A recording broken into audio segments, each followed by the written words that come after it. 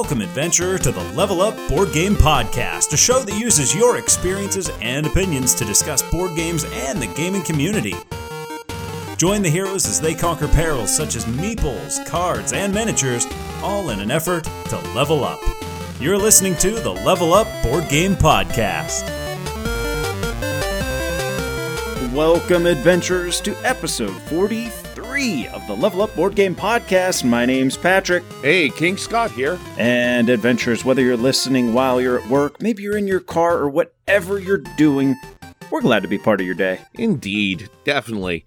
We hope to entertain you with today's adventures that includes Cascadia, Rove, and maybe a couple more. A feature 8-bit breakdown of Corrosion. Yeah. A look back at awkward guests. We're going to visit Archmage Andrew at the Academy for a lesson you simply cannot refuse. Before finally rounding things out today with our final thoughts on PAX Unplugged. Yeah, it's going to be a big ol' episode today, Scott. Oh, it most certainly is. We've had a lot of things to do and a short time to squeeze all of them in. Yeah, no kidding. Speaking of final thoughts on PAX Unplugged, we say final thoughts because, adventurers, if you missed it last week, we were joined by the hungry gamer Will Brown. We talked 9 games. Each of us picked 3 that we wanted to talk about that we played at PAX. Go back and check that episode out. That was a lot of fun. Oh, it most certainly was. It was great to see Will again, go back through the memories. And that's one of the big things I love about cons is, sure, you get to do a lot of things, and there's a lot of things you do in the moment, but the fun memories you take back with you are something that are just fantastic, and you can't wait to relive them again. The memories outclass the games, that's for sure. I expected to go there and feel like, man, this is all about games. No, it was all about friends and making memories, and the games were just sort of the catalyst through which it happened. Definitely. It was a great time. Hey, we hope y'all had a Merry Christmas, but the New Year is upon us. I think this episode's coming out on the 30th. So looking forward to the new year, something you can do January 15th if you're in the Pittsburgh area. Scott, we're going to be at Ruckus. That we most certainly are, and we're going to be changing our whole thing of beer and pizza for coffee and pastries now, I believe. Yeah, muffins. I don't know, I was in there. It looks pretty good. It smelled really good, so I'm excited for it. Oh, it's going to be a great time. I mean, the only bad part about it is we're all going to be like knocking dice off the table and everything else because we're going to be so wired on caffeine. Everybody's going to have the jitteries. Let's hope we're not playing any games that are fiddly. We'll have players that are fiddly.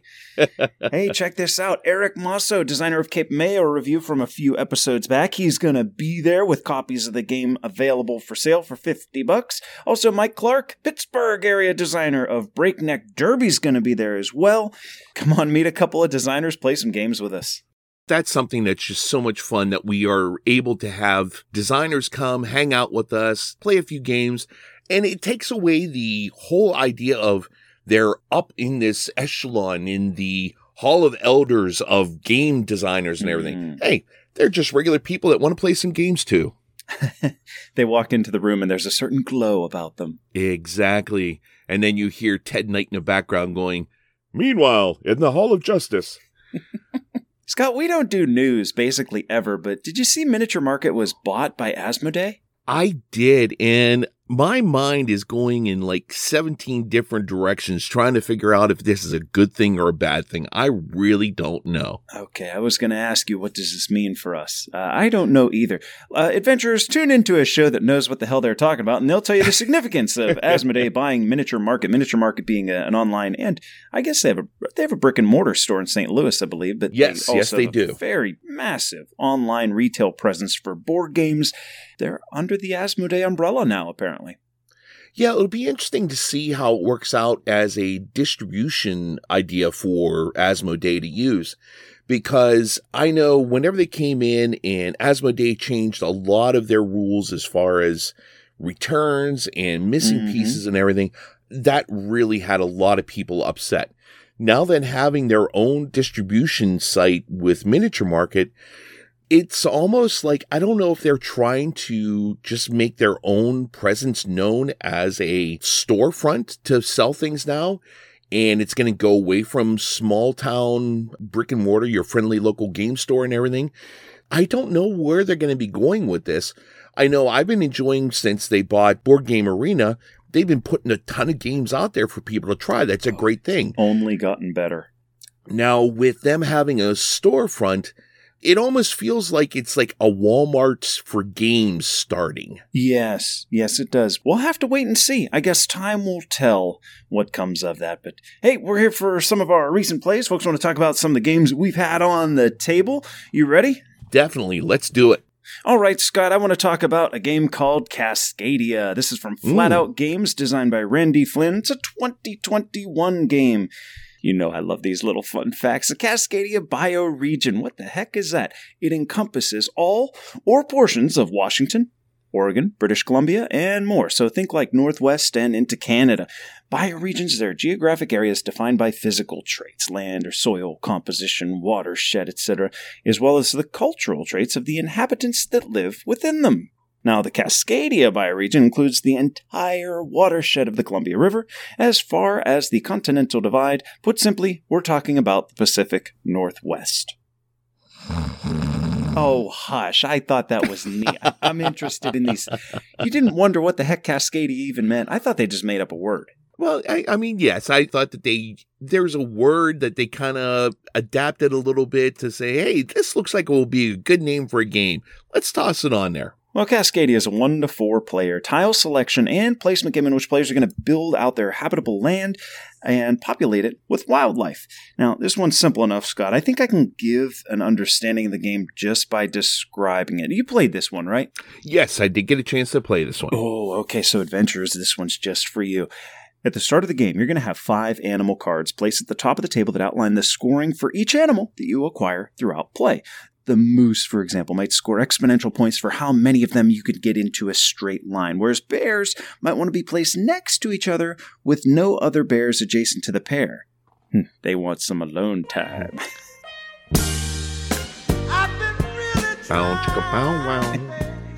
Now we're going to draw 4 tiles from the bag of tiles and put them in the selection area. Plus we have a big bag of tokens representing the 5 different animals that you see on those scoring cards. We're going to pull 4 of those tokens out. We're going to put them underneath those tiles that we just put in the selection area. So selection area has 4 cards and 4 animals directly, 4 tiles and 4 animals directly below them. Now each player has a starting habitat, and on their turn they're going to choose one of those tiles plus the animal token under it. The tile is placed literally anywhere you want in your player area, and then the token is placed on any tile with that animal symbol. So if you took a fox, you have to place it on a tile that has a fox symbol. Pretty simple, right? Oh, yes. The tile and token you took from the common area, they're going to be replaced with new ones, and then the next player takes their turn. Now, there's a few minor rules here, like there's a scoring bonus for having large areas of habitat that are all the same land type, like how many forests did I connect, or that tiles have a means of gaining a pine cone, which gives a small ability when you use it, or maybe an endgame point. But honestly, that's basically the game. All right, so you're talking all about Cascadia, and I mean, this is definitely the recent hotness. Everyone's been playing it, putting their pictures online, putting their face next to the box. A lot of folks out there are itching to play some Cascadia. Now, what were your thoughts on it? Scott, speaking of face next to the box, we need to do that. I don't understand. Like, make a giant surprise, like, what do I know that you don't phase, or something blew me away face, and post it. And that's, I don't know, I was reading something about YouTube and like ways that people get clicks, and that's apparently one of them. Like, your thumbnail should always have your face with this, holy crap, oh my gall, look on it. You know what? That's what we're going to do on Thursday. We're going to do a photo shoot. Adventurers, keep your eyes open for our lovely mugs all over the Facebook page. Scott, I feel like adventurers tune in and they stick with us because we give it to them straight. Adventurers. Now, don't do this if you're in your car, but otherwise, I want to give you a little bit of homework. If you're trying to level up, this is a way to get some extra EXP and get over that hump. So, here we go. I want you to listen to 3 other reviews of Cascadia. We're even gonna stop the podcast when you hear our little transition. That's how you know. Okay, now we're back. Okay, you're back. You gained 200 EXP for that, which hopefully leveled you up in all the right stats and all the right places. Now that you heard 3 random reviewers gush over how amazing this game is, let's do some things level up style. Scott, Cascadia is about as bland a game as I think I've ever played. Okay, let me make it clear. There's nothing wrong with it. Point blank, this is not a bad game, finger quotes. I gave that homework because just about every reviewer has apparently been blown away. Hey, happy, fun reviews get lots and lots of views, right? Yes, and sometimes they feel like not really sincere sometimes. Well, I don't want to go there. It's just maybe for me it was a calibration of whose thoughts and gaming tastes I most line up with, which apparently is not many. Okay, let's start here. I said it's not a bad game, and it's not a bad game. It's a fine little puzzle. But first and foremost, there's no player interaction. Beyond someone taking what you might have wanted from the comment pool, the options are always going to be half decent enough anyway that the difference between the best and second best selection is usually minimal, so you're basically playing a solo game with other people. Now, some folks like that. I get it. Second, the point scoring cards are not that restrictive. So if you just look at two of them and you say, I'm going to perform those ones optimally, and you just shrug off the others, unless you're stuck with a token of a different type, your score is going to be just fine. This makes any sort of long-term strategic planning not only kind of impractical, but foolish. Every decision is tactical, and for that matter, not difficult or even particularly meaningful. Now, every time I take an animal, I could practically roll a die, and I could practically place it at random, and while I will lose, I bet you I'm not going to be that far behind from someone who tried, right? Mm-hmm, exactly. Third, adventures. Those reviews you watched, I bet they hyped up the variability, didn't they? Oh, the variability Okay, the variability comes from the scoring cards, and it's kind of minimal. One game you need bears to be in groups of 2. Then the next game you need them to be in groups of 3. Whoa, it's a totally different game now, right? Well, yeah, the puzzles, there's some variation there in the puzzle, but it doesn't change the game enough for me to say, oh, wow, that's variable. I want to get back in and see what the scoring cards are going to have me doing this time. Fourth, every single review I've seen, this is why I went on this rant, because I will tell you, Scott, every single review I've seen talks about how wonderful the art is. Now, this is Beth Sobel's art. Is that name familiar? Oh, yes. Yeah, Wingspan. I told you last week, Whatnot Cabinet. Her art's fantastic. Yep. It's top-notch. No doubt. When you're playing Cascadia, you have 5 pieces of art on the scoring cards. That's it. And there's 4 different variations of each scoring card. So like the moose, there aren't even 4 different moose pictures. There's 2, and they just mirrored the image for the other 2 scoring cards. Now, that's fine and all, but everybody's gushing over this art. Other than those 4 pieces of art, which you see at the very beginning of the game, and the box cover, which isn't even used in the game, you're looking at tiles that reminded me of like Cryptid or Kingdom Builder. Their function over form, and that makes sense for the game. That's not a poor decision. Let's not ham it all up over the art. 30 seconds after the start of play, you've seen the animal art on the scoring tiles, and immediately the art well is dry. Finally. I think this is important to a lot of gamers. I want to feel clever when I play the game. I want a long-term strategy to pay off, and I want the game to offer times where I feel powerful. None of that happened here. I felt like I was just kind of going through the motions.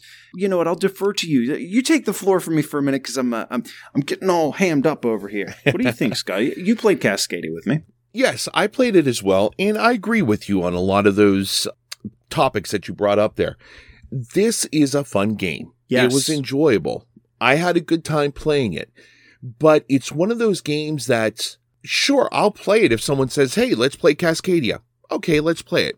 I'm not going to be the person forcing that on people, bringing that up as an idea. I'm not going to say, hey, let's play Cascadia. It's one of those games that feels like it's in the zeitgeist right now of everyone choosing their hot game at the end of the year. It's a good game. Yes, you have variability, but at the end of the day, it's really just a puzzle game that you're playing on your own with other people. And once again, adventurers, I just got to put it out there. We aren't saying it's a bad game. I really want to get that across, because I know we don't want to come across as doing negative things here. We're just trying to temper the excitement behind it. That's the whole thing. Right, there. Because every review I watched was like, oh, Cascadia, the art, the gameplay, it's amazing. It's, well, I could go on and on. I'm more griping about the hype on this one than I am the actual gameplay. Now, I tried to give a little bit of a speed bump there with your anger that was going on there. Now, you played it. Anger. Now, is there anything you liked in the game? Going back to where I started, there's nothing wrong with it. I actually like that the rulebook includes the achievements. That's the sort of thing that I would like to incorporate into solo play that's going to keep you coming back. But there wasn't, if I'm honestly answering your question, there wasn't anything that I disliked. Okay. I just think that it's something that we've seen before. It's kind of a themeless, abstract puzzle that you play on your own with other people sitting at the table doing the same thing. If I can qualify everything that I said, like all the issues that I brought up, they're not issues with the game per se, but they're more an attempt like you said, to temper expectations. I would recommend this for gamers who enjoy a passive puzzle. They don't want to take that in their games. They don't want, what they're doing to be tampered with. It's well produced. It's a nice casual game. It's a nature theme, and it can be taught in 5 minutes. And I think for a lot of people, that has a ton of appeal. But for me, it was kind of forgettable, and I'd be surprised if anybody's breaking it out to play in 2 years. Yeah, it definitely has the feeling of one that's going to get lost in time. But not a bad game. No. We were not pleased with the amount of our expectations were not met. That's a good way of putting it. Boy, I hope that what you have to say about this next one on the list is good, because we ranted and raved for a little while. You're talking about Rove. I've never heard of this one. Yes. Rove is a game that came out in 2021 from Button Shy Games and designed by Dustin Dobson and Milan Zivkovic. In this, you are on board a spaceship that has crash-landed on an unknown planet. And Rove stands for Results-Oriented Versatile Explorer. So basically kind of think of WALL-E from the old Pixar movie. That's kind of what it looks like on the box art. Exactly. So you have a little wallet. And this is why I absolutely love Button Shy Games. They come up with this little wallet that you can just stick in your pocket and take anywhere with you. It's wonderful. Love it. Coming home from PAX, I had a 6-hour train ride. So what am I going to do? Okay, let's pause right there. Why are you taking a train? Oh, well. What is this, the 1920s? Why not? I mean, you get to sit back, you get to relax, you don't have to drive, you're saving mileage on your car, you don't have to pay for parking. Hey, it works out beautifully and takes you right into downtown Philly. A short little Uber to your Airbnb, you're good to go. Fair enough. I digress. But yes, so in Rove, you have 6 module cards. They are parts of your spaceship that are left whenever you crashed. Now, each one of these they'll be a brain, and basically has a little thing here where you can place any module adjacent to a brain. It may have another one with gears on it. It may have something that allows you to draw an extra movement card. So these are put out in 2 rows of 3 cards each. Okay. You have mission cards, and these mission cards, first of all, have delightful artwork on the left side of it, and then they have a little 3x4 matrix set up on the side there with cards, and cards that match those module cards. Mm-hmm. So what you want to do is you draw out 9 of them, I believe. And what you do is you take a look at them, and you try and complete what the pattern is by moving those modules around. Now, on the back of those cards, there will be a small thing here with a 3 and a lightning bolt on it. That shows you how many moves you can get from playing this card. There's also a 3x3 grid in the middle with another number down in the bottom right-hand corner. If you match the cards that are on the back of that with the cards on your play area, you've got the modules in a special alignment that allows you to take extra actions. So there's a chance that you can get extra actions to move things around. So what you want to do is you want to be able to move the module cards around to match what the missions show. And each time you do that, you flip over the card and you get that gorgeous little piece of artwork. You play another one next to it. Oh my God, it lines up perfectly. So what happens is not only are you building out a little tableau of your missions that you completed, you're also putting out this wonderful little piece of artwork with the Rove getting struck by lightning and then helping some aliens build a bridge. Oh, but then their big teenage brother's angry and is chasing you across the horizon. So all these little things that go on to it. This one here is definitely one that you have no player interaction with. This is just you playing a puzzle game. It's a lot of solo fun. Game, right? Yes. It's a lot of fun, and it's just something that helps you pass the time. They have enough in it to make it feel a little bit different from other puzzle games you may play. And it's just, the theme of it is just a fun little thing. And I've got to go back to it again in that the whole idea of the portability of this game is just amazing. Just in this little wallet, so easy to stick in your back pocket, stick in your backpack, stick in your purse. And I think that Button Shy Games has really exploited this niche so well with so many of their games. So hats off to those guys. And if you get a chance, check out Rove. It's a delightful little small game, puzzle game that you can play in, maybe 10, 15 minutes. But still, it's enough that get your brain going. So if you're on a lunch break or coffee break at work, great little thing to break out, kind of get your brain going again. Wonderful, wonderful idea that they have here. So that is Rove. Let me ask you a couple questions about Rove. Oh, please do. First and foremost, and this is one that I factor into solo games that I like to play. Is there a lot of luck involved? The luck is really involved in whenever you're drawing cards. So that's basically it. Other than that, you are dealt your hand of cards. So that's what you have to work with. So you need to be able to work with what you have. So there's not really that much luck involved other than what you may draw into your hand. So similar to how Solitaire, you could make the argument that Solitaire, the game's predetermined before you even begin playing. Sure. It's just simply whether or not the cards line up and what's the next thing to show from the stack and whether or not it fits in a certain place. And so similar to Solitaire in that its variability is going to be based in the opening and what you do with it. And sometimes you can have an opening that could win and you played it poorly and you lost, I gather? Oh my, yes. Whenever you play that and you look at it and you pull out another card to see what you're going to be building, you're, oh, God. So you have that moment. So along with our damn it moments, we now have, oh, God moments. Well, sounds like a fun little game. Rove, I might want to borrow that one at some point and maybe give it a whirl myself. Please do. It's a wonderful little game if you're at a function that you don't really know that many people and you have a place you can just tuck away a little bit. Hey, it's a great way to do it. And if nothing else, it's a nice icebreaker. If someone comes up, oh, what are you playing? And it's a great thing to start conversations with people as well. Brave adventurers, Mondo Games has joined our party. Get 10% off your purchase with Mondo Games using promo code LEVELUP, LEVELUP. You can go straight to their website or just click the Mondo button on our homepage at levelupgamepodcast.com. Want to expand your options in Unmatched? Enjoy a solo game of A Gentle Rain. Or maybe you're getting fired up for The Thing, Infection at Outpost 31. Don't just score some loot, get 10% off with promo code LEVELUP.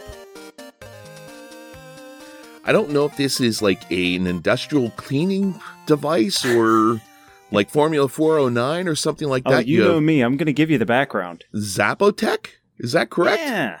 Zapotec. This is from Board and Dice, designers Fabio Lopiano, and it was listed as a 2022 game. I played this one in the upcoming games area at PAX. The designer, Fabio Lopiano, he's the designer of Merv, Ragusa, and Kalimala, among others, so some strong credits to his name. Yes.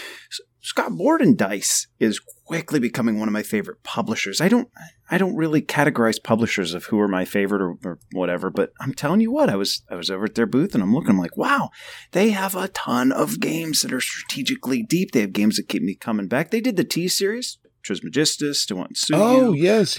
Which I think is the place that Andy Dufresne wanted Red to go after they got out of Shawshank. I'll tell you where I'd go. To Watanil. So, Yeah, I'll go with that. Yeah, sure. They did Tekenu, plus they did that Ito Deluxe set that I got, that we played and reviewed. Yes. Half a year ago. So does Zapotec live up to this lineup? Well, let's break it down with some flavor, courtesy of some fine research by reading the front of the BGG page. Scott, the Zapotec were a pre-Columbian civilization that flourished in the valley of Oaxaca in Mesoamerica. Archaeological evidence reveal their culture going back at least 2,500 years. Remnants of the ancient city of Monte Alban in the form of buildings, ball courts, tombs, and finely worked gold jewelry testify of this once great civilization. Monte Alban was one of the first major cities in Mesoamerica and the center of the Zapotec state that dominated much of the territory that today belongs to the Mexican state of Oaxaca, which, as you'll recall, was a lost loot game. Yes, it was. Okay, enough with the history lesson. Let's get into the game. Zapotec is a bit of an engine-building area majority game for 1 to 4 players that plays in a little over an hour. It's a 5-round game, and it's going to challenge players to increase their income and place houses for the sake of majorities, all driven first and foremost through card play, which I'll get to. But let's start with the board here. You got 3 regions of this board, each with various land types, rocky areas, forests, etc., and each region type has various building types on them, farm, temples, etc., that you can build. Now, these buildings are represented by a tile on the main board. So if you're going to build on a location, you get to take that tile and put your building in its place. In turn, that tile goes on your personal player board, where this kind of engine building comes up. See, at the beginning of your turn, you're going to take income by choosing any row or column on a 3x3 grid on your personal player board. Now, at the start of the game, you can produce very little. There's some stuff printed on that grid, but that's it. You choose a row and you're like, okay, well, there's this one thing printed there. As you start placing tiles onto that grid, though, when you take income, you get the resource that was printed on your board, plus whatever shows on any tiles that you've added to that row or column that you've selected. This means typically that in turn 1, you can make like 2 resources, whereas by turn 3 or 4, you could produce 5 or 7 from 1 income. So a real ramp in power. Scoring is primarily going to come from 4 different places. 1, the pyramids that you build, and follow along with me because this is the meat of the game. The pyramids that you can build. Now, those houses that I talked about earlier that you're going to be placing all over the board, there's a simple recipe printed on your player board that shows you what you need in order to build one. There's also a recipe for building a piece of a pyramid. And pyramids come in 3 steps, so multiple players can all contribute to the same one. But the relevance here is that the player who places the first portion of a pyramid will determine what scores for everyone who contributed to it. So you were watching our game. If I started a pyramid and I selected a tile that says, at the end of the game, anyone who worked on this pyramid is going to get bonus points for houses in the blue region. Well, I started it, but if you have a whole bunch of houses in the blue region, you can build the next section. And then I can build the final and actually get an exponential gain on those points.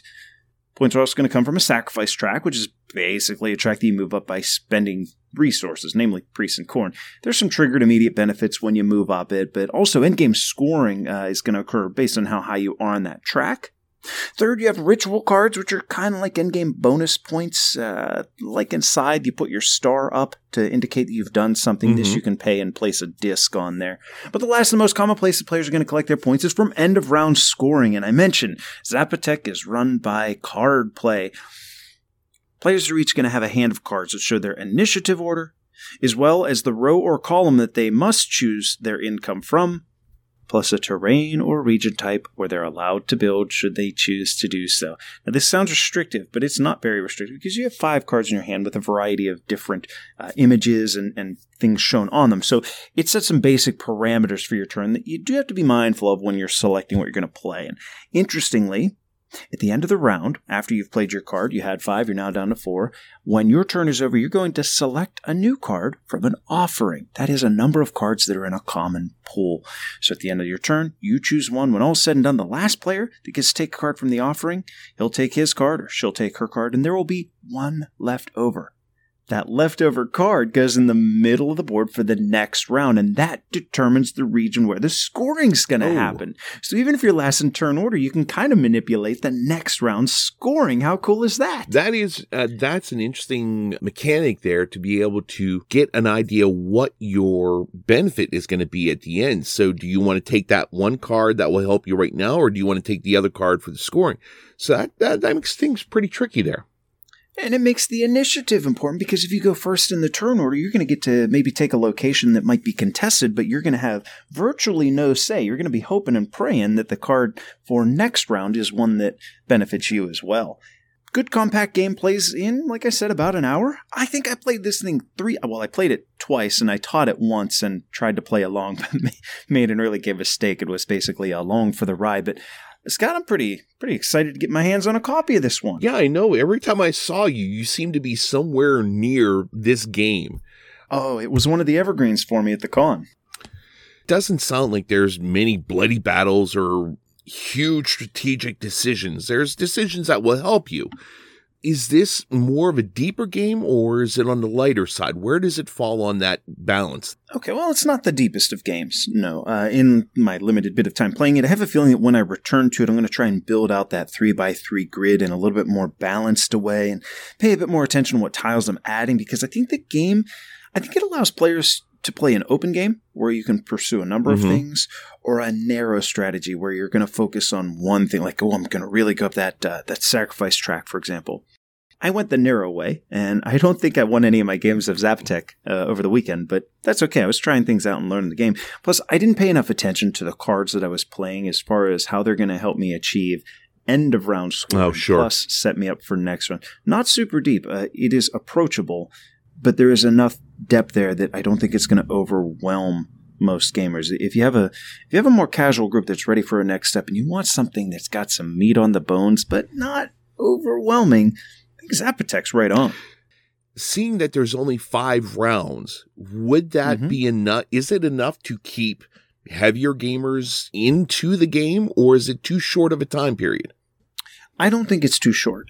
I was pretty fulfilled with the game, but you know what? I can tell that some folks might feel like they had a full meal sitting in front of them and only got to take a few bites. You know what I mean? All right. Now, maybe I'm not very good at Zapotec, but I am pretty sure that this is a game where you just can't do everything.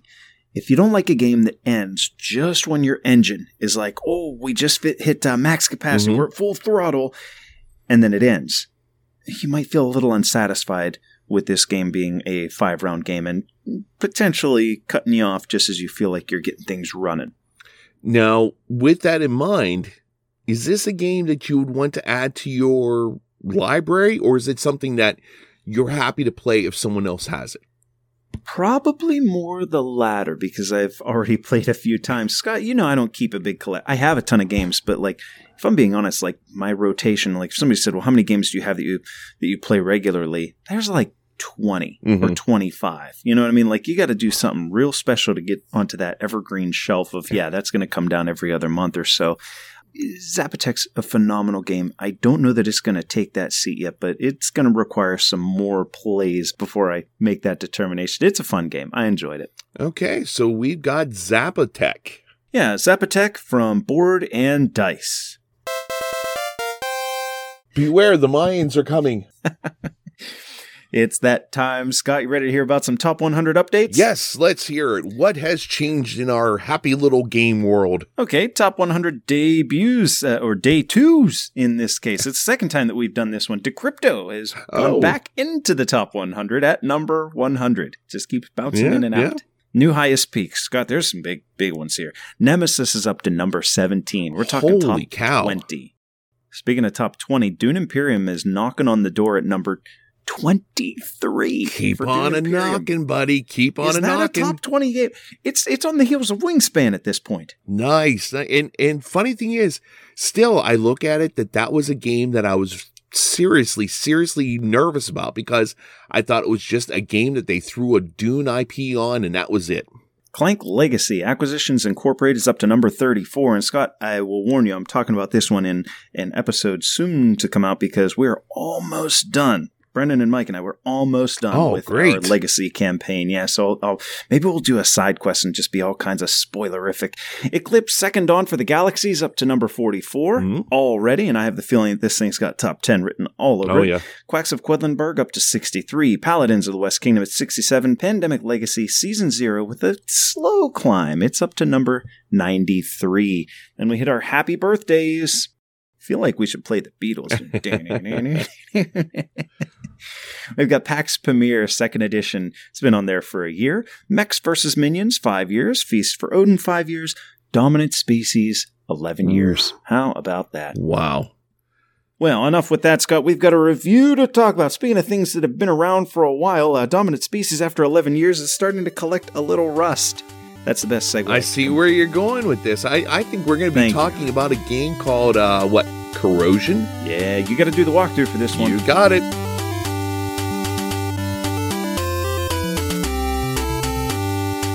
Corrosion was released in 2021, designed by Stefan Bauer and published by Capstone Games. Corrosion is a game for 1 to 4 players that plays in about 60 to 90 minutes, once you get the rules down. In Corrosion, you're an entrepreneur trying to utilize your factory to be the most efficient between your rivals. During setup, you'll be given a player board to place your chrome machines that you build and a factory floor board that will be used for one-shot or turning machines. More on those in a minute. During your turn, you will go through 4 phases: maintenance, main action, another maintenance phase, and finally, end of turn. I'll explain these phases, but in order for them to make a little more sense in the big picture, I'm going to take them out of order. While setting up, you will get resources such as gears, water, and steam to get you started. The main part of setup will be your starting hand of 6 engineers. Everyone gets 6 that are similar, but are slightly different. This makes for an important asymmetrical start to the game. On the main action, you can play an engineer card or turn the corrosion wheel. These engineers will give you a special ability, and the number listed will show how experienced they are. They start out numbered 1 through 3. To make sure that everyone is involved, there is a follow-up mechanic. If someone plays an engineer that completes an action you would find useful, you can play an engineer of the same color, but 1 number higher. So if someone plays a blue 2, you can follow their action by playing a blue 3. You give up the action on your card, but you get to copy the action on the card played by your opponent. Many times this is extremely helpful.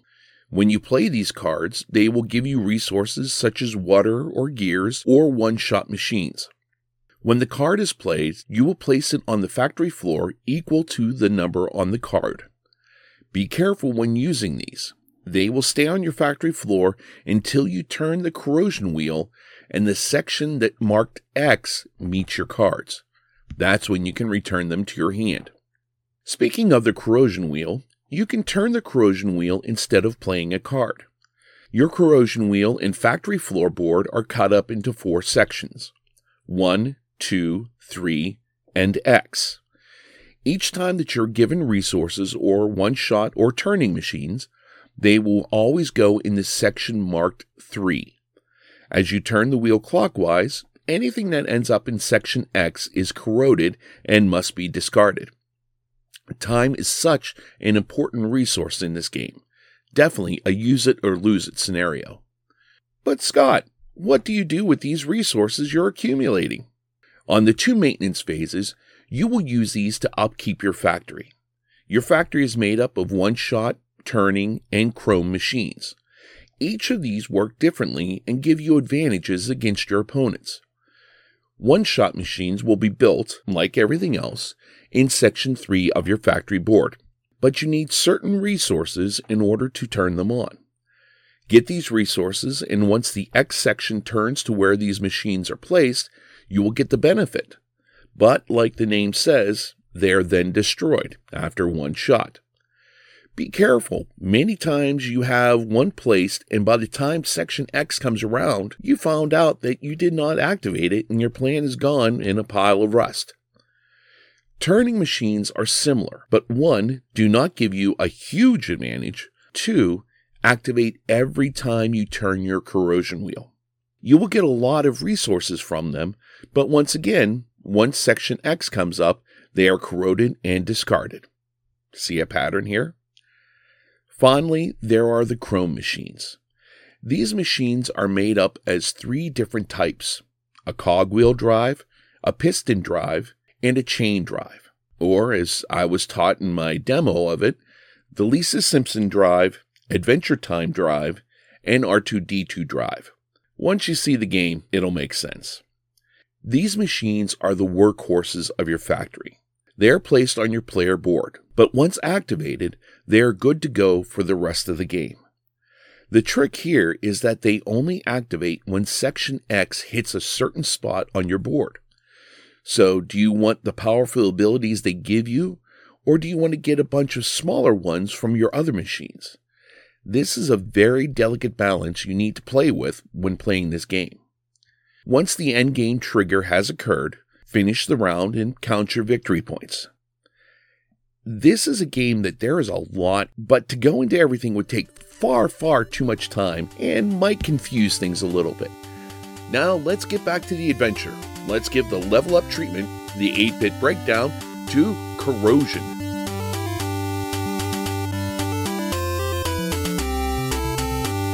Smiling, you stand in the center of your factory. The sweet sounds of metal clattering and engines rattling are warming your entrepreneurial heart. Your goal is to build diversified scoring and production engines in order to outrival the other factory owners. However, in the steam-filled air, your biggest enemy is time, because most machines and gears rust away quickly. So you're well advised to produce rust-proof chrome gears and invest in powerful chrome machines. To be successful, you must think carefully about when to deploy your engineers and when to turn your corrosion wheel. Whoever manages this best and scores the most points with them machines and awards wins the game. Well, Scott, thank you for the rules walkthrough of today's review game, Corrosion. As always, we're going to give this one the level up treatment, the 8-bit breakdown, looking at 8 different facets of this game to give you our thoughts, starting with bit number 1, the art and components. The floor is yours. I like this one a lot. A lot of different things here. You have a lot of the gears that come out. The art is very nice. I mean, I have a lot of fun with it. I love the fact that whenever you're looking at the chrome modules that you're putting into your engine, I love that the person teaching it gave us 3 different names for them. They're the R2-D2, the Adventure Time, and the Lisa Simpson. If you play this game, perfect. You will know exactly what I'm talking about.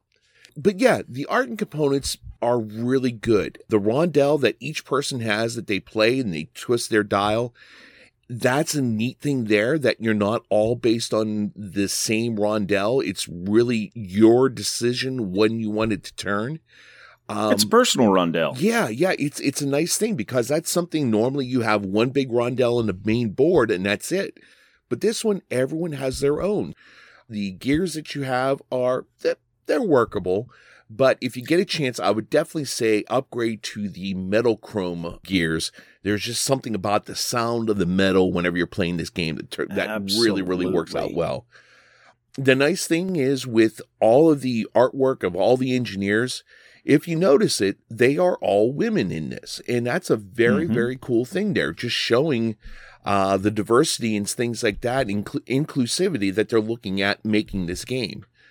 Plus also the cards you have, everything that's set up with your board that you have, the cards and the different modules that you put in clip into place. It's just so cool how that works out. So they really did put a lot of thought into this whenever they were making this game. Whenever we first played it, we had stuff laying all over the place. We had no idea. But then just like this game, it was like we're slowly like, oh, wait, this goes here. Oh, and this goes here. And we were building our own machine as it was there while we were playing the game. So it was a nice little bit of discovery that we were having while we were playing. I agree with everything you said there. You know what? Nothing in the game, component-wise or art-wise, to me was over the top, with the exception of your upgraded chrome gears. But those are upgraded. That's not what comes in the base box. But you will note things like the little gears, the smaller gears that you don't get to upgrade. They're just what come. They're like chits. They're not rounded off tokens with a picture of a gear on them. They're actually rigid. You punch it out and the edges are, they look like a gear. The machines that you can build into your big machine, those temporary machines that you can put on the outside of it, to your point, it's not just a square. It could have just been a square, but it's got like the one's got a little divot cut into it so you know to place it on this side. The other one's got an edge cut out of it so that you know that it fits here. Everything. Not only is their iconography intuitive, but the design of their components made it a little bit easier to figure out what goes where. Yes, I appreciated that. So bit number 2, the theme and immersion of Corrosion. Well, I will be honest, at no point in time did I ever feel like I was an actual engineer building a machine. But that being said, I was really immersed in this game because I was looking at what other modules were available, where I could put them. It really drew me into this game. I was really immersed in this game. There was no point in time whenever I'm just like playing this game and then looking to see what someone else is doing. You're in this whole hog.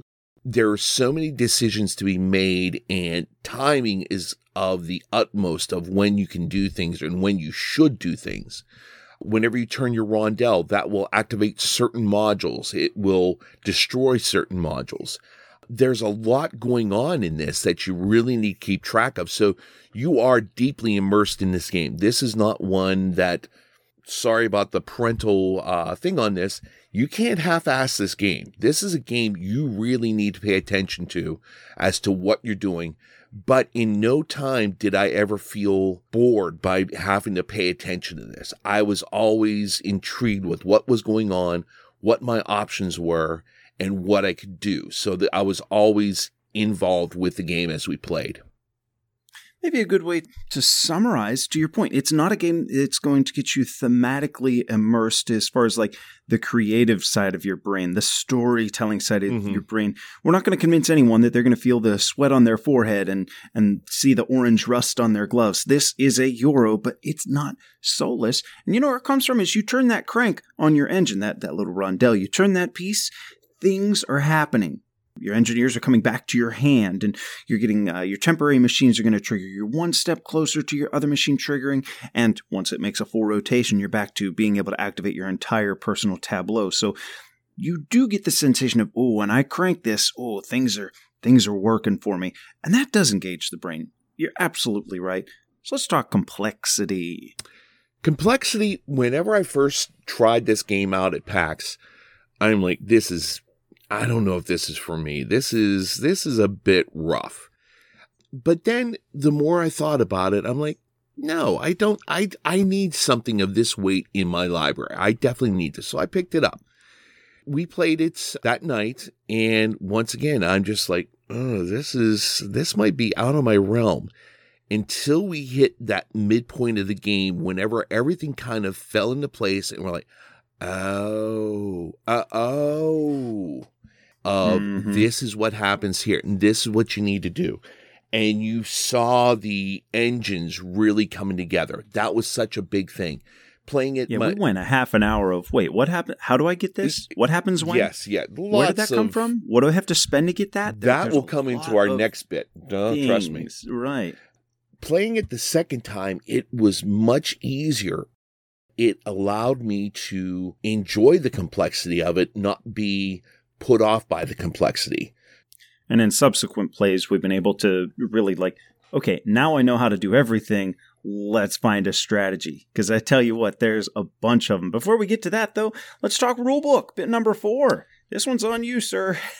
Now, I know your rulebook first was being taught how to play at PAX, but then you had the responsibility of teaching the group, and I know you've had your head in that book. Tell us about it. Yes, looking through that book, it is busy.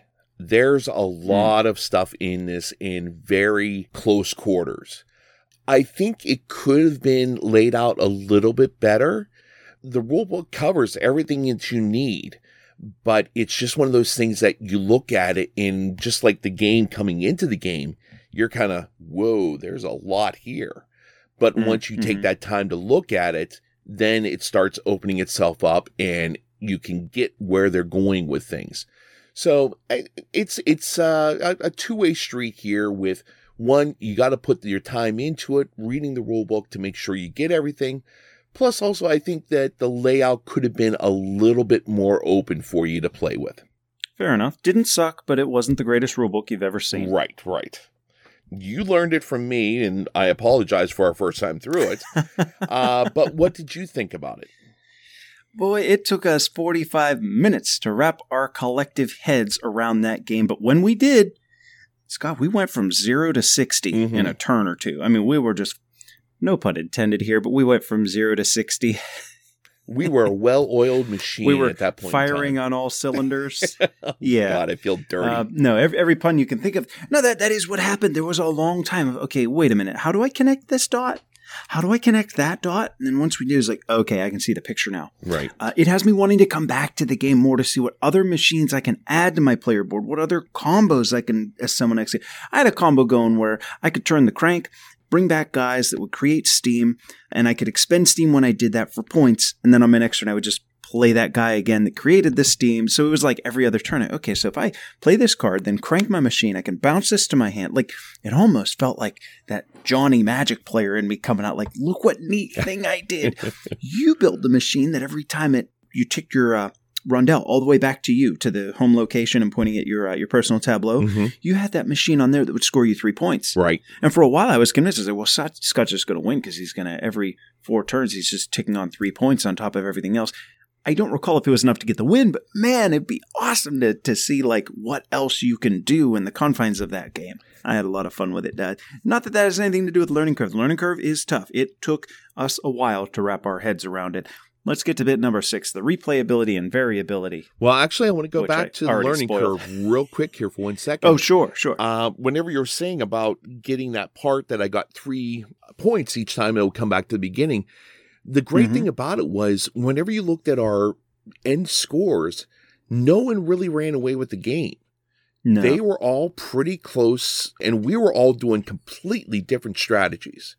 Vastly different strategies. So that's what has stuck in my head. Yeah, that is really very, very cool there. Now, to the replayability and variability, as with all games that come out with different cards you're going to add to your hand and different cards are revealed at different times, yes, you're going to have variability. You're going to be able to replay this game a lot of different ways. Whenever you turn your rondel, that's going to be a big difference there. I mean, depending on what card you're playing. How you've built your engine, sure. Exactly. So I think that there is a lot of variability built into this. Now, the replayability, that's all on you, really. My first few plays of this game, I have loved it. I really have. I've grown to love this game more and more as I've played it.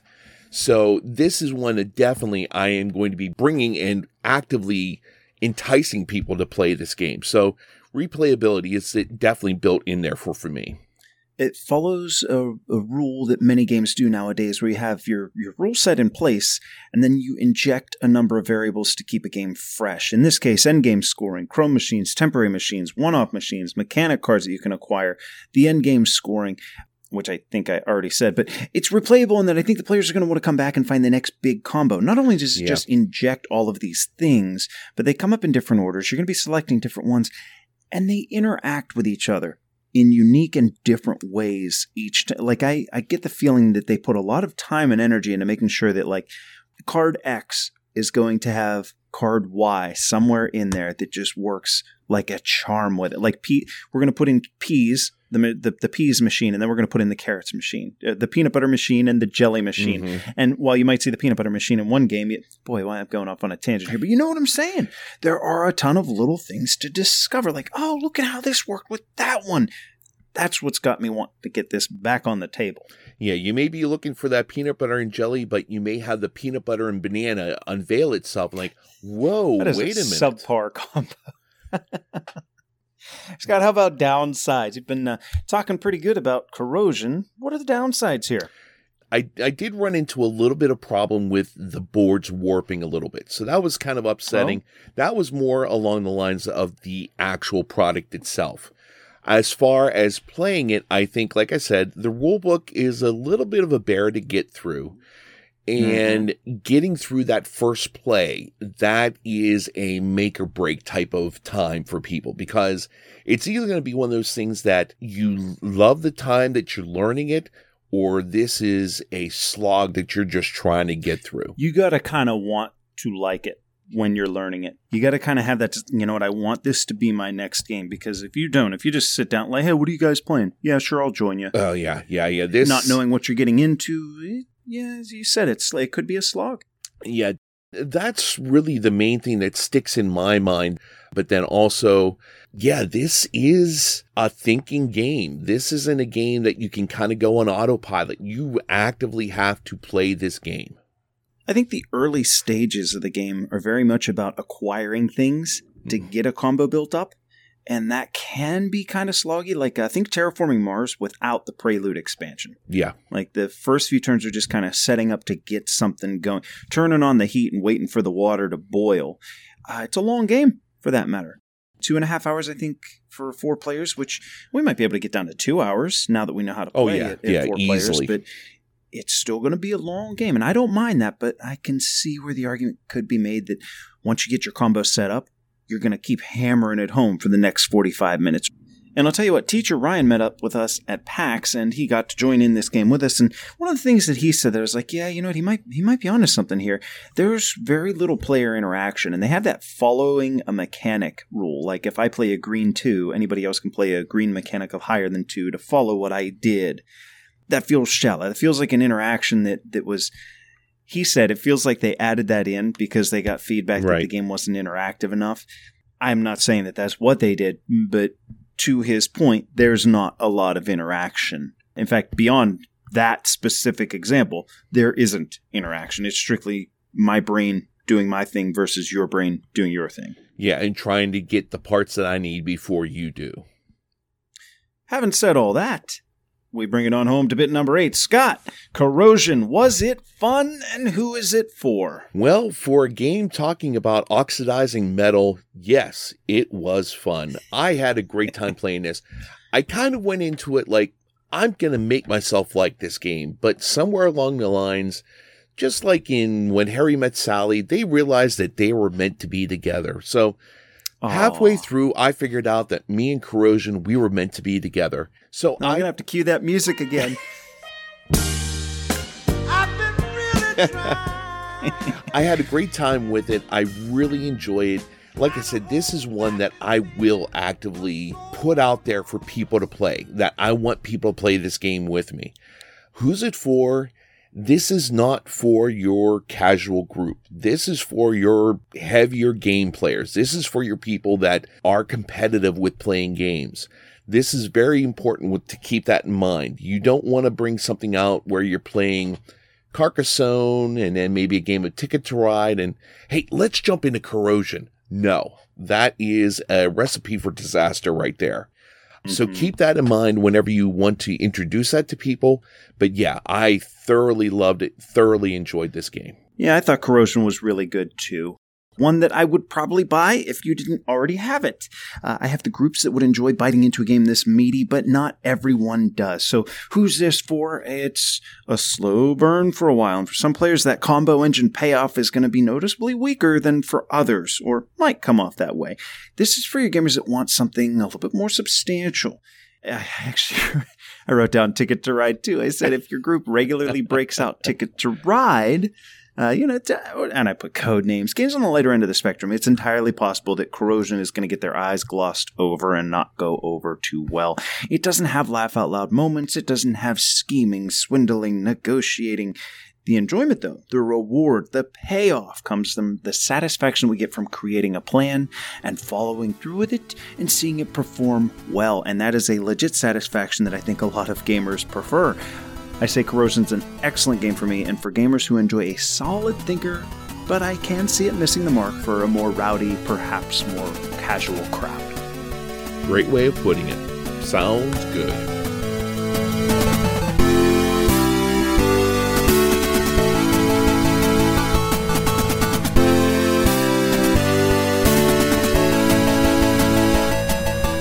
Scott, Awkward Guess is a game similar to Clue in that players are investigating the murder of Mr. Walton using a set of cards as determined by the smart deck that comes with the game, assuring that no two plays are quite the same and that a concrete solution is available with a huge range of cards that might be brought into any given gameplay. 1 year ago today, we reviewed Awkward Guess, and today we look back on it. Scott, do you see a future game day where you're bringing this game to the table? I really want to. I mean, I look at this, I don't have many deduction games in my library. So it's one that, I mean, number one, I mean, it's got my last name in it. So I've got to try and like the game. But yes. The thing about Although it was, you get killed in it. Well, true. But hey, I'm the center of attention though.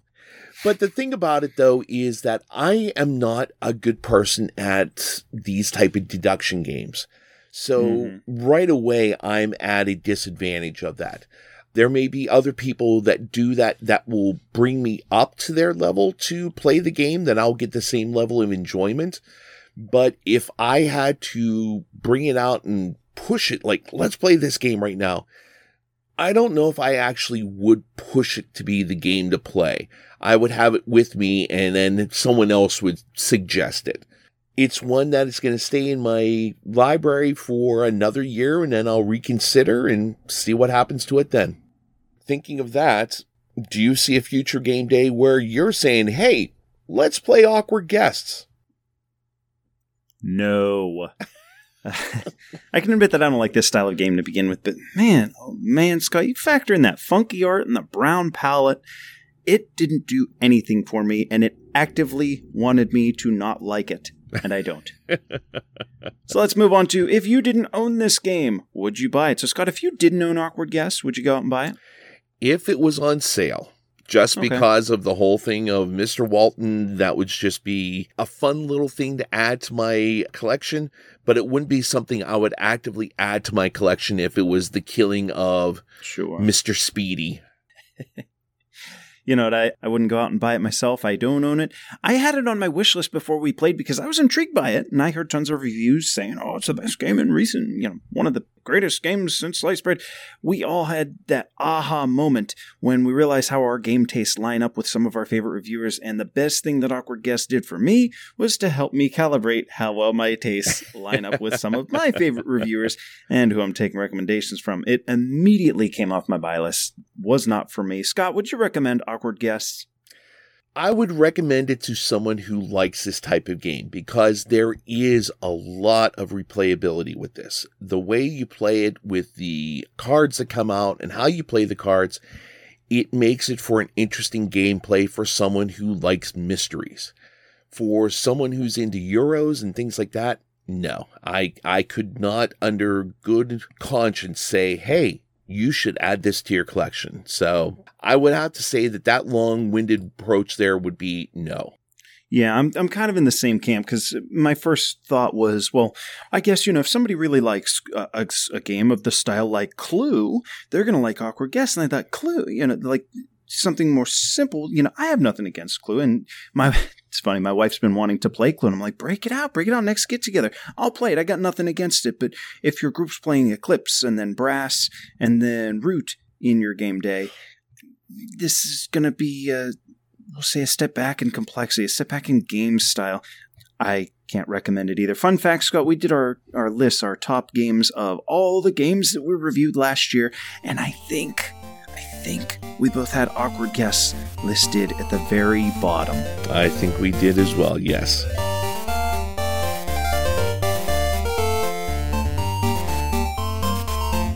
Hi guys, I'm Andrew Davidson with AsPerMyAbility.com. Let's play a little game, shall we? Now, the object of this game is to fill in the blank. I will start a phrase, but then it is your sole responsibility to finish it by filling in the blank. Let's give it a shot. You ready?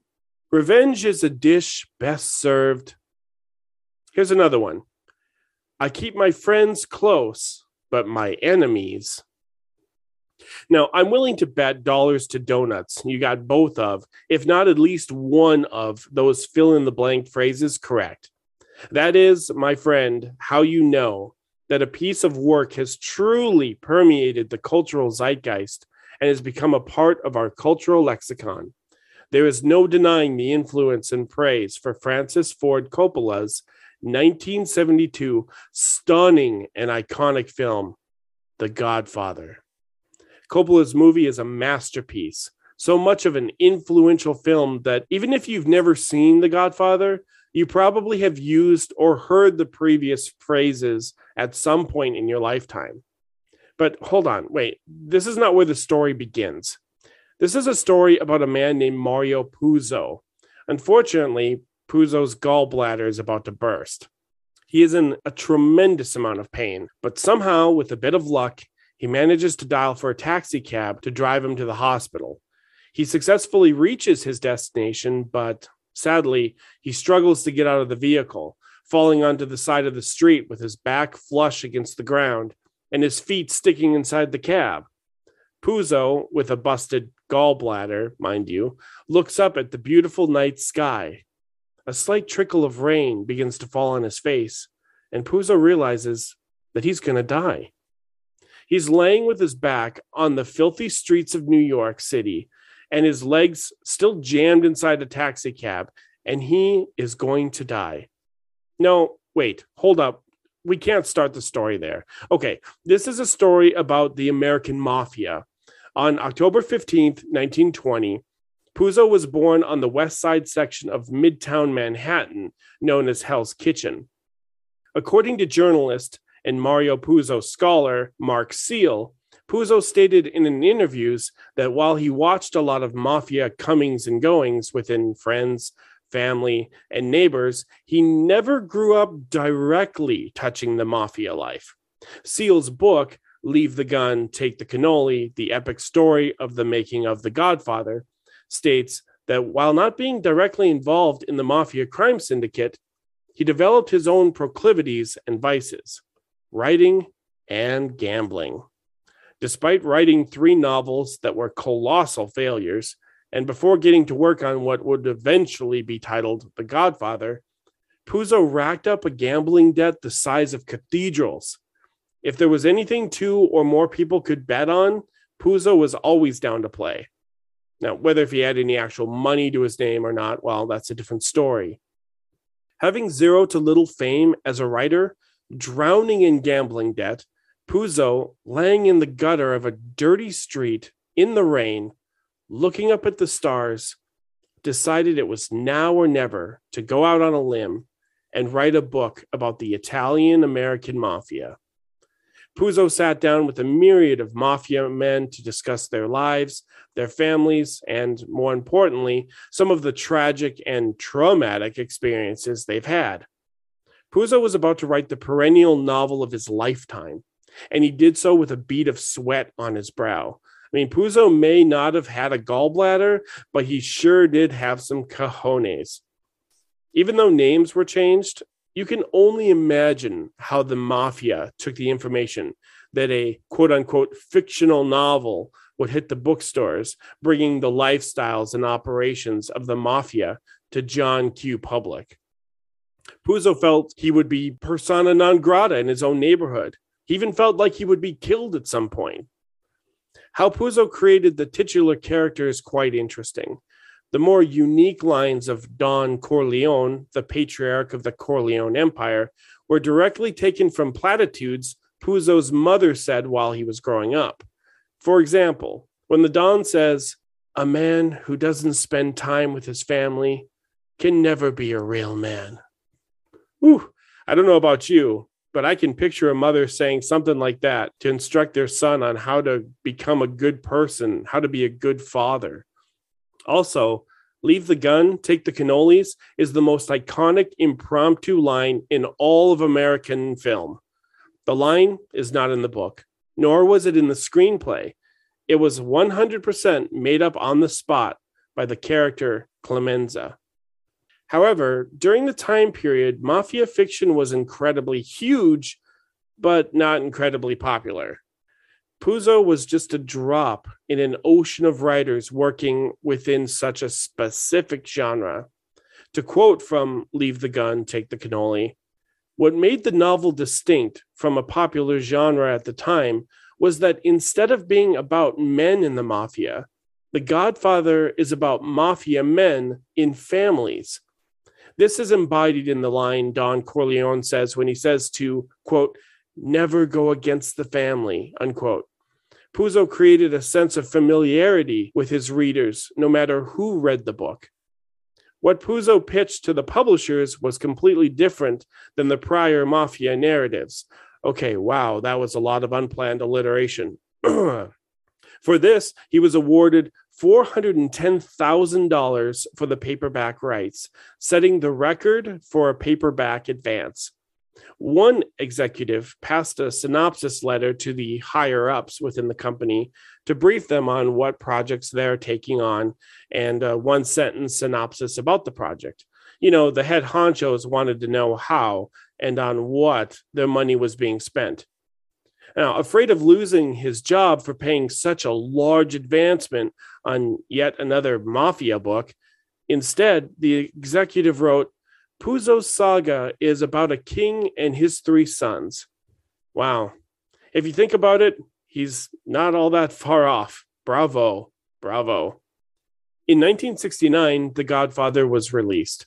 3 years later, The Godfather film adaptation hit the screen and received numerous awards for adapted screenplay, set design, directing, and, of course, Marlon Brando's performance as Don Corleone. The film was such a hit that The Godfather spawned 2 sequels, making it a trilogy, and also source material for video and board games. The Godfather, Corleone's Empire, designed by Eric M. Lang and published by Cool Mini or Not, is a cutthroat competitive worker placement game with a little bit of area control around the edges. For clarity, from here on in, I'll refer to the game as The Godfather, as to not get confused with the novel or the film franchise. In The Godfather, players are running their own mafia families within the Don Corleone empire. The object of the game is to collect as much money as possible by completing jobs, bribing city officials, whacking members of your competition, and controlling the 5 boroughs of New York City for the never-ending turf war. A game of The Godfather lasts for 4 rounds. Now that sounds like a quick game, but I assure you there are quite a few moving parts going on here. Within each round are 5 phases: open new business, family business, the meat and potatoes of the game, turf war, the area control aspect, bribery, and tribute to the Don. Now, I know what you're thinking. Collect a lot of money for the win? Lots of games like that. Okay, cool, I can handle that. However, one fundamental rule I instruct all my players during a teaching session of the game is that money is worth diddly squat at the end of the game.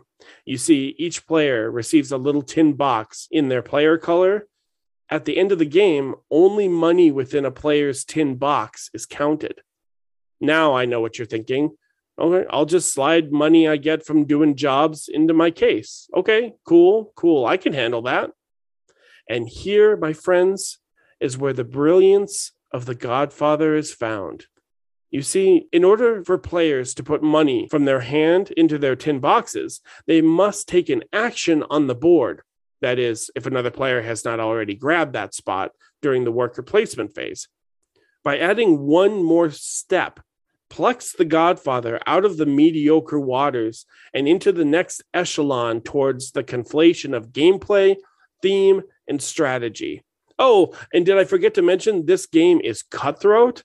I've played all too many games of The Godfather where the action and decisions of the other players completely deconstruct and destroy my well-laid plans towards a victory. In this game, just like being in the Mafia, you gotta stay sharp. The Godfather is a tight, unforgiving experience. As previously mentioned, the actions of other players can make or break someone's strategy. This forces you not only to stay involved in the action even when it's not your turn, but to learn to roll with the punches, to pivot, to call an audible, to change the game plan in the middle of working a strategy. I highly recommend The Godfather, Corleone's Empire for 3 reasons. It's incredibly fun, it's a good gateway game, and the theme matches the mechanics quite well. And that, friends and well-wishers, is an offer you can't refuse.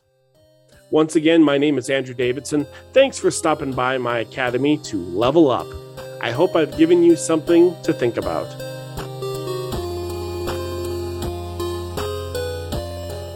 Andrew, thank you for the positive statements about our game.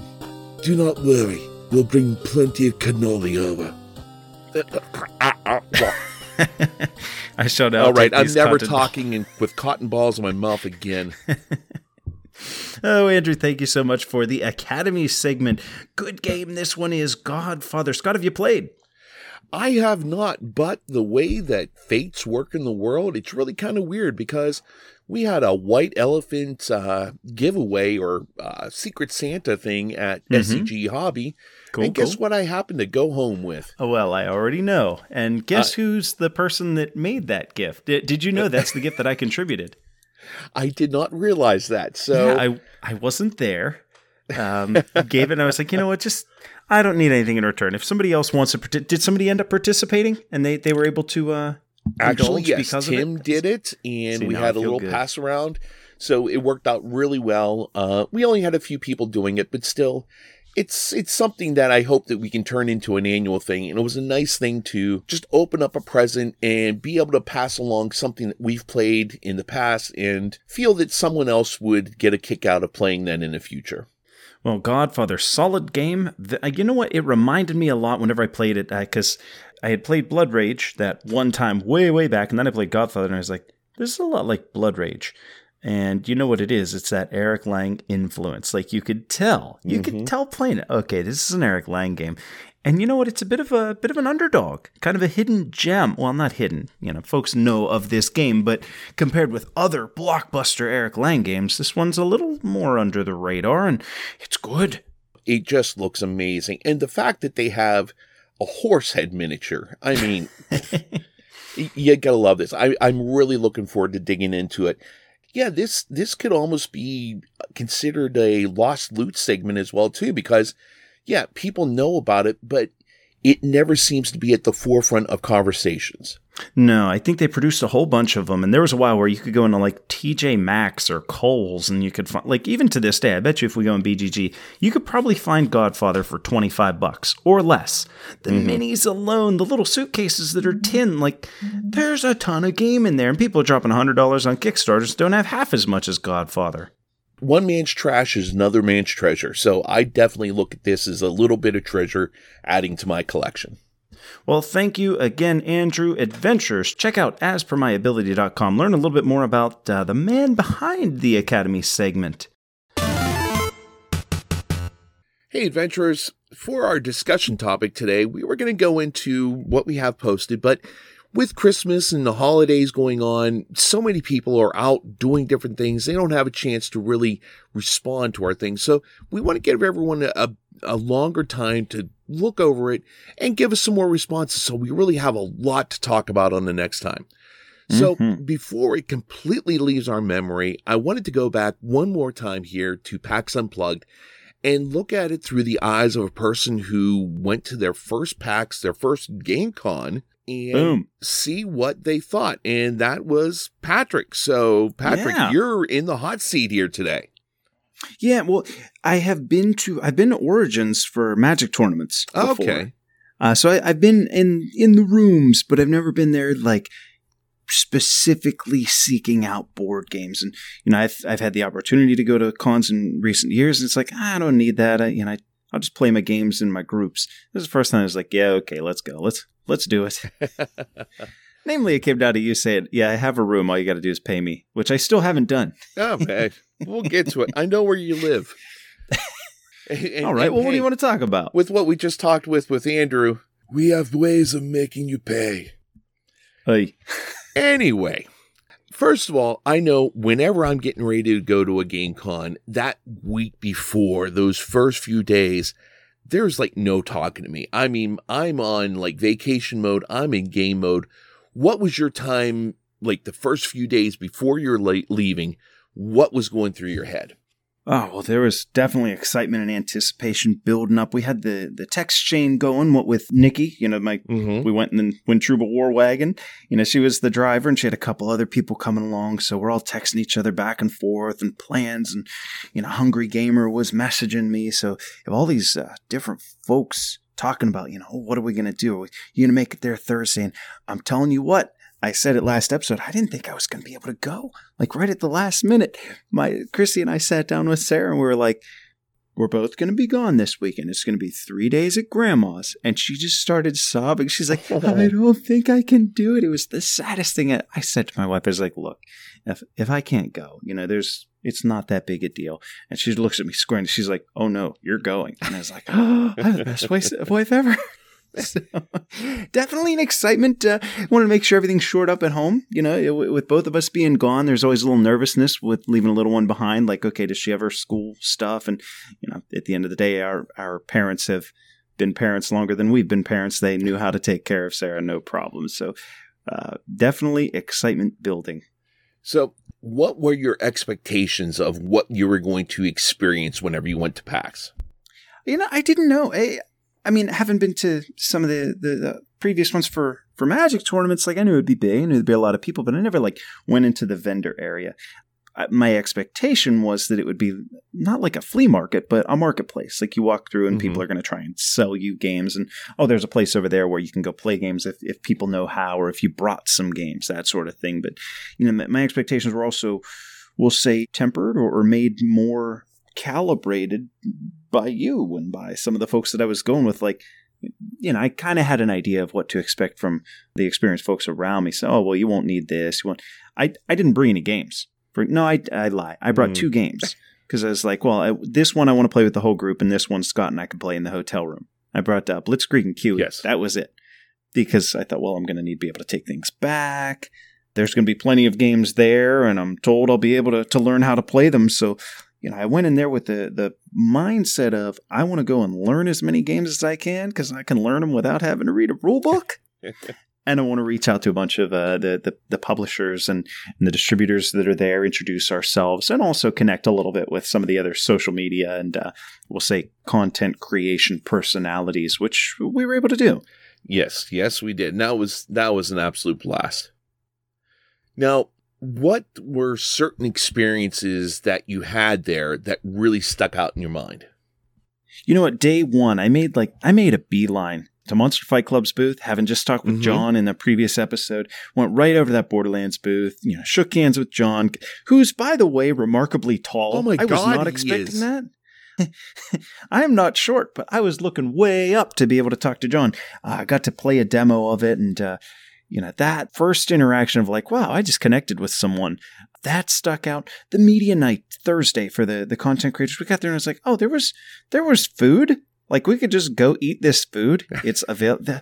Everybody got a drink ticket. I was like, wow, they don't really know us, and they're giving me a ticket for a beer. Okay, I like this group. And that's where we got to finally touch base. It was the first time I met Tim in person and Keith in person. Got to shake their hands and say hi, formally. So, that definitely stuck out amongst tons of others. I love Eschaton, and being able to actually meet Adam there was just phenomenal. So definitely connecting with a bunch of the designers of the games that, before you only know them by name, or maybe you haven't even met them before. Now it's like, oh, that's the guy. That's really cool. The biggest things that wow, that's going to be a memory that sticks with me though, is that core group. When we were just chilling in the hotel lobby with Nikki, Josh came up to meet with us, for example, and Gary was in there. Just having that group, Melissa was with us as well, just being able to sit down and play games casually. There's this big event going on, and here you are kind of nestled in your corner. Everybody's having a good time and just playing some games. I'm never going to forget this moment. One of the nice things I know whenever we were playing there, the one night we were playing games and there was 3 guys sitting at a table next to us playing games, and just the idea of, oh, what'd you think of that one? How did that stand out for you? And talking to them, and everyone was just happy to talk about anything they were doing. They were talking about any sort of game, and it's just such a cool experience of being in this room with all these people that have the same interests as you, and being able to just say, Vlado Travato, and everyone's just not going like, bless you. But everyone knows exactly what you're talking about. It's just a wonderful, wonderful experience. I tell you what, some of the things that stuck out are not playing game. There wasn't I played this game. That is not the thing that stuck. I played a lot of great games, but no one game like the experience of playing it stuck out. We ran late the one day because we went to Reading Market. We got that Creole seafood breakfast. The one day. And it took half an hour to get my food. But you know what? I'm always going to remember that. Just being in the market, it was warm, a lot of people moving around. They got good food, good smells, sat down. We had breakfast together before going over there. In my mind at the time, I was like, oh man, we're missing out on con time. In hindsight, I'm like, who cares? You're getting a pretty cool life experience with a buddy here. The con's going to be there all day. What's 20 minutes of it? That's really what stuck out to me. Well, going to it again, or going to Origins with the podcast and everything, what do you think you would do differently next time? As far as going as a visitor, I don't know that I would change much. I feel like you helped me prep pretty good. We had some canned soup and cereal, so we were able to eat pretty easily. I went on a full belly every day, so I wasn't starving or anything. Plenty of nourishment throughout the day. I think I would make a little bit more time to learn more games, maybe a little less browsing and a little more playing. And I made it an issue, especially that second day. I spent the entire day just, okay, I'll play this one. Okay, I'll play that one. Ryan met up with me, taught me Jamaica. That's all I did all day. I think I would try and prioritize a little bit more time, even relaxing with friends in the evening, like the folks that are part of that core group that, they're giving you their time and whatnot to really prioritize. And I think we did. But that being a very memorable moment, I'd like to maybe prioritize that more for the next one. But man, from the media side, that's where it's like, oh, okay. First things first. Scott, we got to get a damn media badge. I tell you what, I'm tempted to make 2 videos just so we could get, 6,000 views per video and be like, there, see, we're legit. But, I think next time we'll prioritize that and maybe, talk with some of the other content creators that we've met and be like, okay, what do you do? How did you get your media badge? And I think when I applied is, okay, here's how many downloads we have. If we say like we've hosted Stegmeyer and Monster Fight Club and we've had Thunderworks on this show, like we know these people were part of this group. I think we could get that. And I think that's going to give us access to some of the more behind the scenes things that we got to dabble in a good bit. But there were some things that we couldn't do because we just bought regular old passes and we didn't even. I think we applied late, to be honest with you, with the media badge. But it is what it is. I'd like to schedule more interviews, from the podcast side. If we could take the field mic and be able to like, okay, we just played your game. Let's talk about it now and just have this episode done. Right. And I think that'd be really cool. Kind of take the adventurers into that room with the podcast, with that designer live from PAX, get that discussion right then and there. I think that'd be a lot of fun. It's one of those things that you really want to plan out for and get things in place. Sometimes you can do things on the fly, but it's better to have things planned because you have unlimited time in a way, but you're also limited by the time. So many things that I have, like thinking back to the Origins I went to and the PAX I went to, I agree with you. Sure, I played some games. I had a good time. But it was all the connections that I made and the laughs I had with people I were with. That was such a much more important part of That's what stuck with you. Yeah. I know I am definitely looking forward to more of those in the future. Who knows where we'll show up for the next one, but I know me definitely. You said you had a great wife for saying that you're going to this. Origins is during our family vacation. Oh. My wife has already said, no, you go to Origins. Ooh. So should I be prioritizing Origins or Gen Con or both? Well, if you're going to Origins, I'll make it an issue to try and get to Origins. Gen Con normally happens whenever I'm doing my Renaissance thing, so I normally can't make it to that. Origins, I know some other people have done it. Hey, Jamie from Secret Cabal, I'm stealing your thunder here, but yeah, it is. It's like summer camp for gamers. You go and you see people. It's hysterical. I drive to Columbus, Ohio, and I see people that I haven't seen all year that live maybe 20 minutes away from me. So go figure. Yeah. Well, Scott, 2021 PAX in the books. I think that's where we're going to leave it as far as the podcasts go. Maybe we'll reference it going forward because we played a ton of games and they'll be coming up in upcoming episodes, upcoming reviews and whatnot. For now, we've come to the end of episode 43. How have you leveled up since we last spoke? Well, after all the mental abuse I got from you, there was a lot. Yeah, and what I got from other people talking about it and everything, I broke down and I picked up Borderlands for Xbox. Yes! Now, I haven't played it yet. I have it sitting here. It just came yesterday. Which one did you get? I just got the base one. Original Borderlands. Yes, so I just grabbed that. I didn't want to go into it and then have people say, oh, you got that one. Oh, that's not the good one. I'm just going basic. That's it. Okay, so, that's fair. Got that, and hopefully a little bit later today, I'm going to be popping that in and giving it a try. I'm dipping my toe into the video game of the Kickstarter we were really, really pleased to interview John with and stuff like that. So I am going to try and figure out what all the excitement of Borderlands is. Next time I see you, you're going to have a full-grown beard. Your teeth will be yellowed. Oh, that's fantastic. Well, I hope you enjoy it. And I know you had to have leveled up, so how did you level up? Yes, sir. Meeting up with Josh, meeting up with Ryan, and meeting up with Hungry Gamer Will Brown at PAX. Getting to put a name and, well, getting to put a face to these names, aside from the face that I see through a computer screen, but getting to play a game with them in person kind of makes it all feel real. You know, sometimes it's hard for me to connect the dots that like, oh, that's a person over there. That's not just somebody else that does their own thing, collecting their stats and trying to, no, that's a human. You know, we're buddies, we're pals now, and being able to make those connections, that was phenomenal. That's my level up. That sounds really good. Adventurers, we hope you've had a wonderful year. We hope that you've leveled up with us all through these past 12 months, and we look forward to much more next year and lots more stories from you as to how you leveled up as well in your real life. Hey, adventurers, don't forget, January 15th, mark your calendars, are going to be at Ruckus Cafe in Shaler. Come on down and meet Mike Clark, designer of Breakneck Derby, as well as Eric Mosso, designer of Cape May. Get in some games with us. We're looking forward to it. Definitely are. All right, Scott, I'll see you on Thursday. You have a very happy new year, and barring any horrible things, like drowning in the Monongahela River on January 1st, I'll see you in the new year. Still say you're nuts. I know. I accept it.